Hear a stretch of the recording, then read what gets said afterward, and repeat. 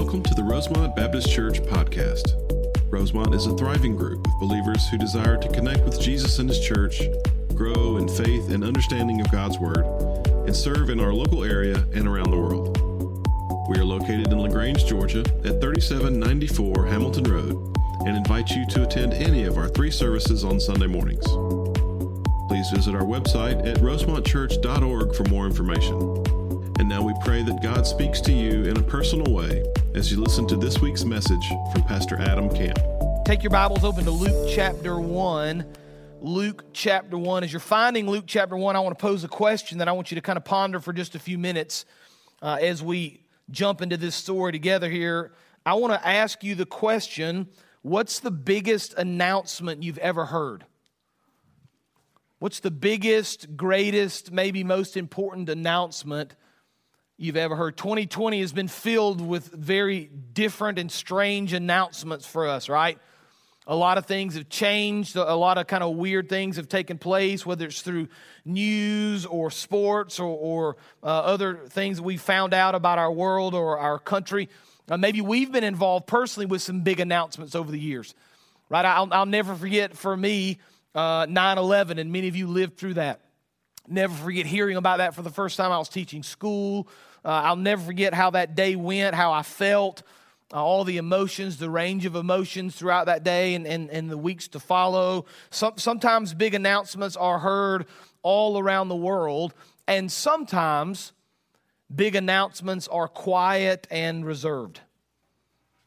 The angel Gabriel made an announcement to Mary centuries ago that she would give birth to a son and call him Jesus. It was, in my estimation, the most important announcement ever made, and yet it passed with absolutely no recognition from the outside world.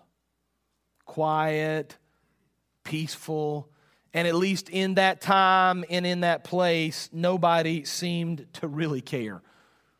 For thousands of years, God had prepared. For thousands of years, God had spoken through His prophets in the Old Testament. For thousands of years, He had talked about Messiah. And as we saw last week in Galatians chapter 4, when the time had fully come, God sent His Son. And so I want to look this morning at the announcement made by Gabriel to Mary. I want to think about that announcement. Luke 1 and Luke 2 are important parts of the Christmas story. Obviously, we're going to look more in detail at Luke chapter 2 next week. But I want to think this week about the announcement and really God's plan to redeem His people back to Himself. And so let's jump right in this morning, Luke chapter 1. We're going to look at verses 26 through 33. You have those on the screen, or you can follow along in your Bible as well. Luke 1, beginning of verse 26. In the 6th month, the angel Gabriel was sent from God to a city of Galilee named Nazareth, to a virgin betrothed to a man whose name was Joseph of the house of David, and the virgin's name was Mary. And he came to her and said, "Greetings, O favored one, the Lord is with you." But she was greatly troubled at the saying and tried to discern what sort of greeting this might be. And the angel said to her, "Do not be afraid, Mary, for you found favor with God. And behold, you will conceive in your womb and bear a son, and you shall call his name Jesus. And he will be great and will be called the Son of the Most High. And the Lord God will give to him the throne of his father David, and he will reign over the house of Jacob forever, and of his kingdom there will be no end." Now, I want to think about that announcement this morning. That announcement was significant to Mary. That announcement was significant to Joseph. That announcement was significant to the people that lived in the first century, but I believe that announcement was significant all through history and is still significant for us today. The announcement mattered to Mary, and it matters to us as well. So here's the first truth I want you to get this morning from this text. Number one, the announcement was for all people for all time. The announcement was for all people for all time. Now, I talked last week a good bit about Old Testament prophecy, and we studied Galatians chapter 4. And I love Old Testament prophecy. I love studying it. I love thinking about it for a couple of reasons. One, it points to the plan that God had from the beginning. Like, none of this was an accident. None of this happened last minute. God from the beginning had a plan. But the other reason I love Old Testament prophecy, it really proves that the Bible is true. It shows us that God from the beginning understood and knew, and hundreds of years before the birth of Jesus, He explained it to us and He showed it to us. And I talked some last week about prophecy, and I gave you a few verses. I want to delve a little bit more into that this week because it ties in so well to this announcement that Gabriel made to Mary. Now, just a little bit of Bible information, just so you'll be clear and understand what's going on here. When Malachi was written, that's the last book of the Old Testament. When it was written, after it was written, there were approximately 400 years of silence before the New Testament was written. And so the people didn't understand it or didn't know it at the time, but they were living in what's now referred to as the intertestamental period. It was a time between the end of the writing of the Old Testament and the beginning of the writing of the New Testament. So there are about 400 years there when the Lord doesn't speak through His prophets, when nothing is written down. And so when Gabriel comes to Mary, it's the first time in at least 400 years that Messiah had been spoken about again. It's the first time in 400 years that we see the fulfillment of the prophecies beginning. And so I want to show you this. I want you to see this and understand how these two connect together. So let's look at Luke chapter 1 again. I want you to notice verse 26, if you pull that up. Luke chapter 1, verse 26. In the 6th month, the angel Gabriel was sent from God to a city of Galilee from Nazareth. Now, I want to make a connection for you, right? I think one of the important things about studying Scripture is that we understand it's connected together. These are not isolated events. They're not isolated accounts. Luke is not an isolated book. They're given to us in the fulfillment of the canon of Scripture, right? 66 books that all tell this interwoven story about redemption throughout history. And so I want you to understand that when the angel comes to Mary and explains what's about to happen to her, what's happening is we're fulfilling now, or we're seeing the fulfillment of hundreds of years of Old Testament prophecies. And so if you've got your Bibles, I didn't put it on the screen, but if you've got your Bible, you can flip back just a second to Isaiah chapter 9. Right, I'm going to give you a second. Keep your spot in Luke chapter 1. Flip back to Isaiah chapter 9. I want to read just a couple of verses out of the early part of Isaiah. And as you're finding Isaiah 9, let me just remind you, if you don't know this, Isaiah was written about 700 years before the birth of Jesus. Okay, so 700 years before the birth of Jesus, we see this prophecy in Isaiah chapter 9, verses 1 and 2. Here's what the Scripture says, looking ahead to Jesus. Nevertheless, there will be no more gloom for those who were in distress. In the past, He humbled the land of Zebulun and the land of Naphtali, but in the future, He will honor, here it is, Isaiah 9:1, Galilee of the Gentiles by the way of the sea along the Jordan. The people walking in darkness have seen a great light. On those living in the land of the shadow of death, a light has dawned. Right, Isaiah chapter 9 prophesies, looks ahead to the time when a light will come among the people. A light will walk in the darkness. A light will walk in the darkness of the people of Galilee by the sea along the Jordan. Right now, when the angel comes, he goes to Mary to the city of Galilee named Nazareth, right? He's fulfilling prophecy, and you probably remember this, but Jesus did most of His ministry around the Sea of Galilee. And so we see this direct connection between Isaiah 9 prophesying about Galilee and the angel Gabriel now coming to Mary and fulfilling that prophecy. Back to Luke chapter 1. In the 6th month, the angel Gabriel was sent from God to a city of Galilee named Nazareth to a virgin. This is verse 27. Betrothed to a man whose name was Joseph of the house of David, and the virgin's name was Mary. Now in Isaiah chapter 7, if you're still in Isaiah, you can look back a couple of chapters. Isaiah chapter 7, verse 14, looking ahead to Jesus. Therefore, the Lord Himself will give you a sign. The virgin will be with child and will give birth to a son and will call him Emmanuel, which means God is with us. All right, so Isaiah has already said, listen, a light is going to walk in the darkness in Galilee. A virgin is going to give birth to a son and call his name Emmanuel, which means God with us. Luke chapter 1, the angel Gabriel comes to Mary in Galilee, and she's a virgin and tells her she's going to give birth to a son, right? So we're seeing all these Old Testament prophecies fulfilled. We're seeing all this truth of hundreds and hundreds of years of looking ahead to Messiah being announced now from Gabriel to Mary. But I want you to look at maybe the most interesting part of this passage of Scripture. Luke chapter 1, verse 27. To a virgin betrothed to a man whose name was Joseph, of the house of David, and the virgin's name was Mary. Now, some of you remember the story of David. If you've ever done any Old Testament study or research, you'll know that David was a king of Israel, the most powerful king of Israel. You may remember David as the guy that killed Goliath, right? But David was prophesied about in the Old Testament, and the house and the lineage and the future of David was prophesied in the Old Testament. So just listen to this passage of Scripture, 2 Samuel chapter 9, beginning in verse 12. This is talking about King David. When your days are over, this is David, and you rest with your ancestors, I will raise up your offspring, right? This is the offspring of David to succeed you, your own flesh and blood, and I will establish his kingdom. He, this is looking ahead to Messiah, is the one who will build a house for my name, and I will establish the throne of his kingdom forever. So in 2 Samuel, we see that even within the Old Testament prophecies of David, we're reminded that Messiah will one day come, that his kingdom will be of all the world, that his kingdom will never end. And so there's all these pictures, there's all these reminders, there's all these prophecies of the Old Testament that shows us exactly who Jesus was going to be. Now, I'm going to kind of make the connection for you, so just stay with me for another minute or two here. Now, I'm sure most of you probably don't spend a whole lot of time thinking about genealogies. Anybody interested just for fun with their family's genealogy? Anybody do that?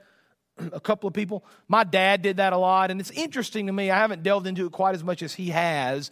But genealogies for us today are interesting and maybe kind of fun. Back then, they were a bigger deal because they talked about your lineage, especially with kings and heirs.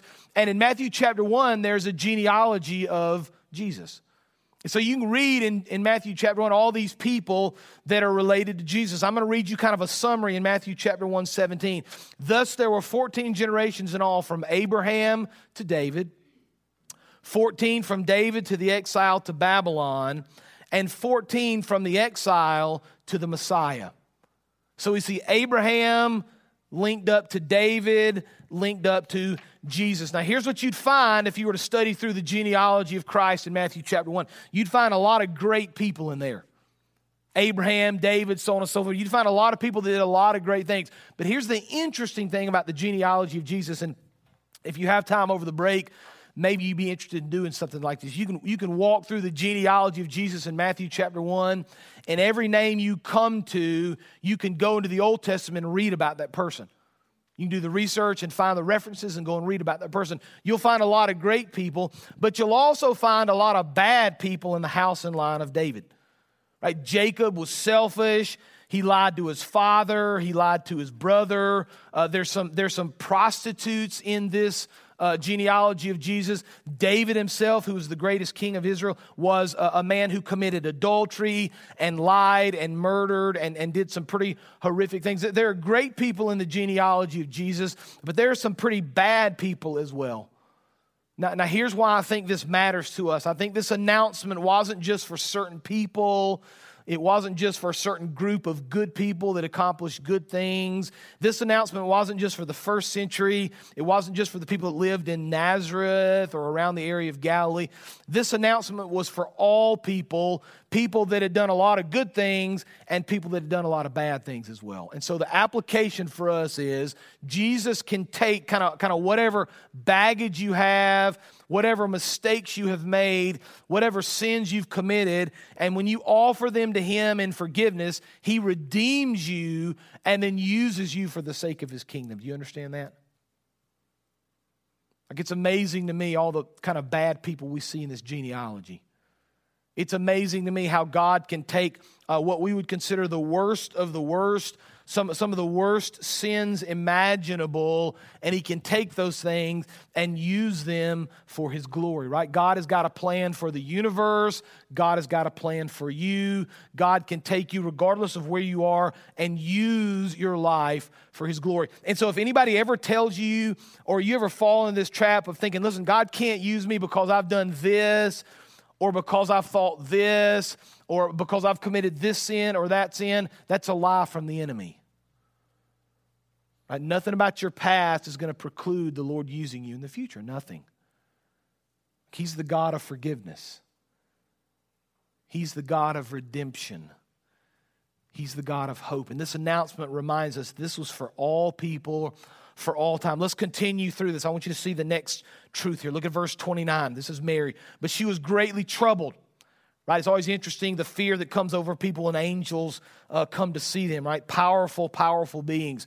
She was greatly troubled at the saying, tried to discern what sort of greeting like this might be. And the angel said to her, do not be afraid, Mary, for you have found favor with God. And behold, you will conceive in your womb and bear a son, and you will call his name Jesus.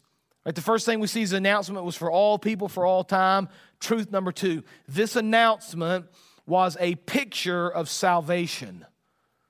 Right? This announcement is a picture of salvation. I want you to notice how we see this. I want you to notice where this comes from. Luke chapter 1, look at verse 28. Pull verse 28, if you would, for me, please. I want you to see what happens in verse 28. Go back one, verse 28. There we go, verse 28. The Bible says, and he came to her, this is the angel in verse 28, and he said to her, greetings, oh, what's the word there? Favored one, the Lord is with you. Go to verse 29. But she was greatly troubled at the saying and tried to discern what sort of greeting this might be. Verse 30. And the angel said to her, do not be afraid, Mary, for you have found, what's the word there? Favor with God, right? Twice we see this word. Oh, favored one, you found favor with the Lord. And this is a word we just kind of skim over. Right? One of the struggles of Christmas is we know this story so well, we forget to look at the details. Right? And just kind of to be transparent with y'all, I struggle preaching at Christmas. I love Christmas.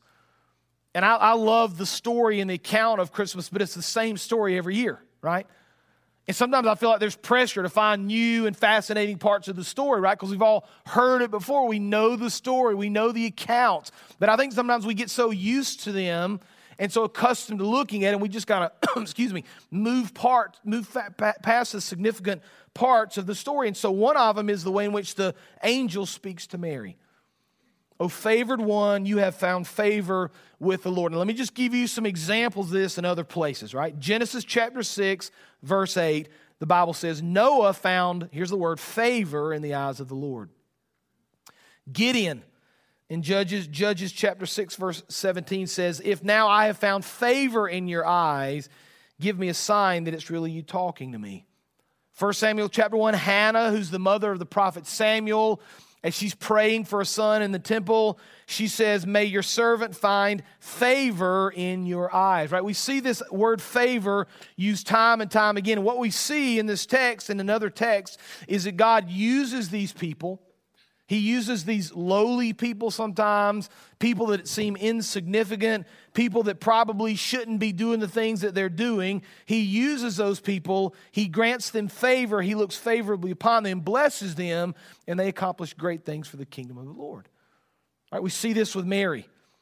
Right? I got a feeling if we were put in charge of finding the mother of Jesus, we probably wouldn't have chosen Mary. Right, a young girl, not even married. It was scandalous then, right? She lived in a little town that nobody heard of. It was an outpost that nobody cared about. Right? She was nothing important or significant necessarily about her. But God saw her and used her and granted her favor. And then he says in verse 31, behold, you will conceive in your womb and bear a son, and you shall call his name Jesus. Now, Jesus in the Greek means the Lord saves, right? This is the same thing that the angel had told to Joseph in Matthew chapter 1 when he speaks to Joseph and tells him what's about to happen. In verse 21, he says, she, this is Mary, will give birth to a son. You are to give him the name Jesus because he will save his people from their sins. Right? It's interesting how the Lord has kind of built into this name, built into this story, this idea of salvation, this idea that the Lord prepares, this idea that the Lord will forgive us and use us regardless of who we are, regardless of where we've been. And so I want to kind of give this plea. I try not to miss an opportunity to do this. We talk about salvation. Many of us in this room have prayed to receive Christ. We've given our hearts and our souls to Him. But if you've never prayed to receive Jesus Christ, the Bible is very clear. Romans chapter 10, verse 9 says, if you confess with your mouth that Jesus is Lord, believe in your heart that God raised Him from the dead, you will be saved. For with the heart one believes and is justified, with the mouth one confesses and is saved. And so if you've never repented of your sins, if you've never prayed to receive Christ as your Lord and Savior, in just a few minutes after our service is over, I'm going to stand right down here. I'd be happy to speak to you, walk you through that process, help you understand exactly what salvation is. So let's finish this thing up, right? The announcement is for all people. It's an announcement of hope. It's an announcement of salvation. Now look at verse 31 again as we wind this down. And behold, you will conceive in your womb and bear a son. You shall call his name Jesus. He will be great and will be called the Son of the Most High. The Lord God will give to him the throne of his father David, and he will reign over the house of Jacob forever, and of his kingdoms there will be no end. Truth number 3, the announcement was evidence of Christ's eternal reign. The announcement was evidence of Christ's eternal reign, right? You need to understand this truth about who Jesus is. He's the same yesterday and today and forever. He's always been there. He always will be. And so as we walk through struggles, as we walk through difficulties, we understand that Jesus walks with us. Right? This wasn't just some little child. This wasn't just some king. This was the king that was going to reign over the universe forever and ever and ever. And that's what Isaiah chapter 9 says. For unto us a child is born. Unto us a son is given. And the government will be on his shoulders, and he will be called the Wonderful Counselor, the Mighty God, the Everlasting Father, the Prince of Peace. Of the increase of his government and peace, there will be no end. He will reign on David's throne and over his kingdom, establishing and upholding it with justice and righteousness from that time on and forever. The zeal of the Lord Almighty will accomplish this. We serve a king that is the ruler of the universe, that always has been and always will be. And I hope that brings you peace. I hope the idea of his eternal reign brings you comfort.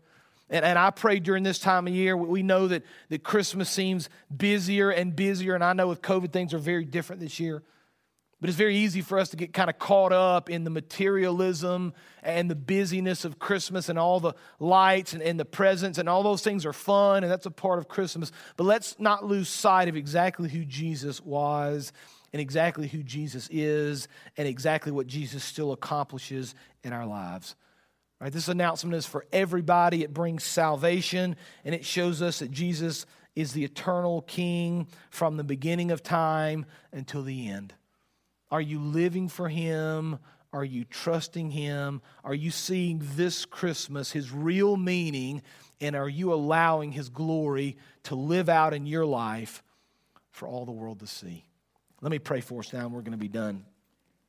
Father, we thank you for this announcement. We thank you for this text. Father, we thank you for what you've shown us and for what you've done. I pray, Lord, that in this place there are people that have trusted you for many years that are faithful. Father, I pray that there are, if someone here that has not accepted you as their Lord and Savior, that this would be the moment, this would be the day, Father. Just grip their hearts, grip their minds, Father. Lead us now to a place of worship. Use us for the sake of your kingdom. And we'll give you the praise and the honor and the glory. It's in Jesus' name we pray. Amen.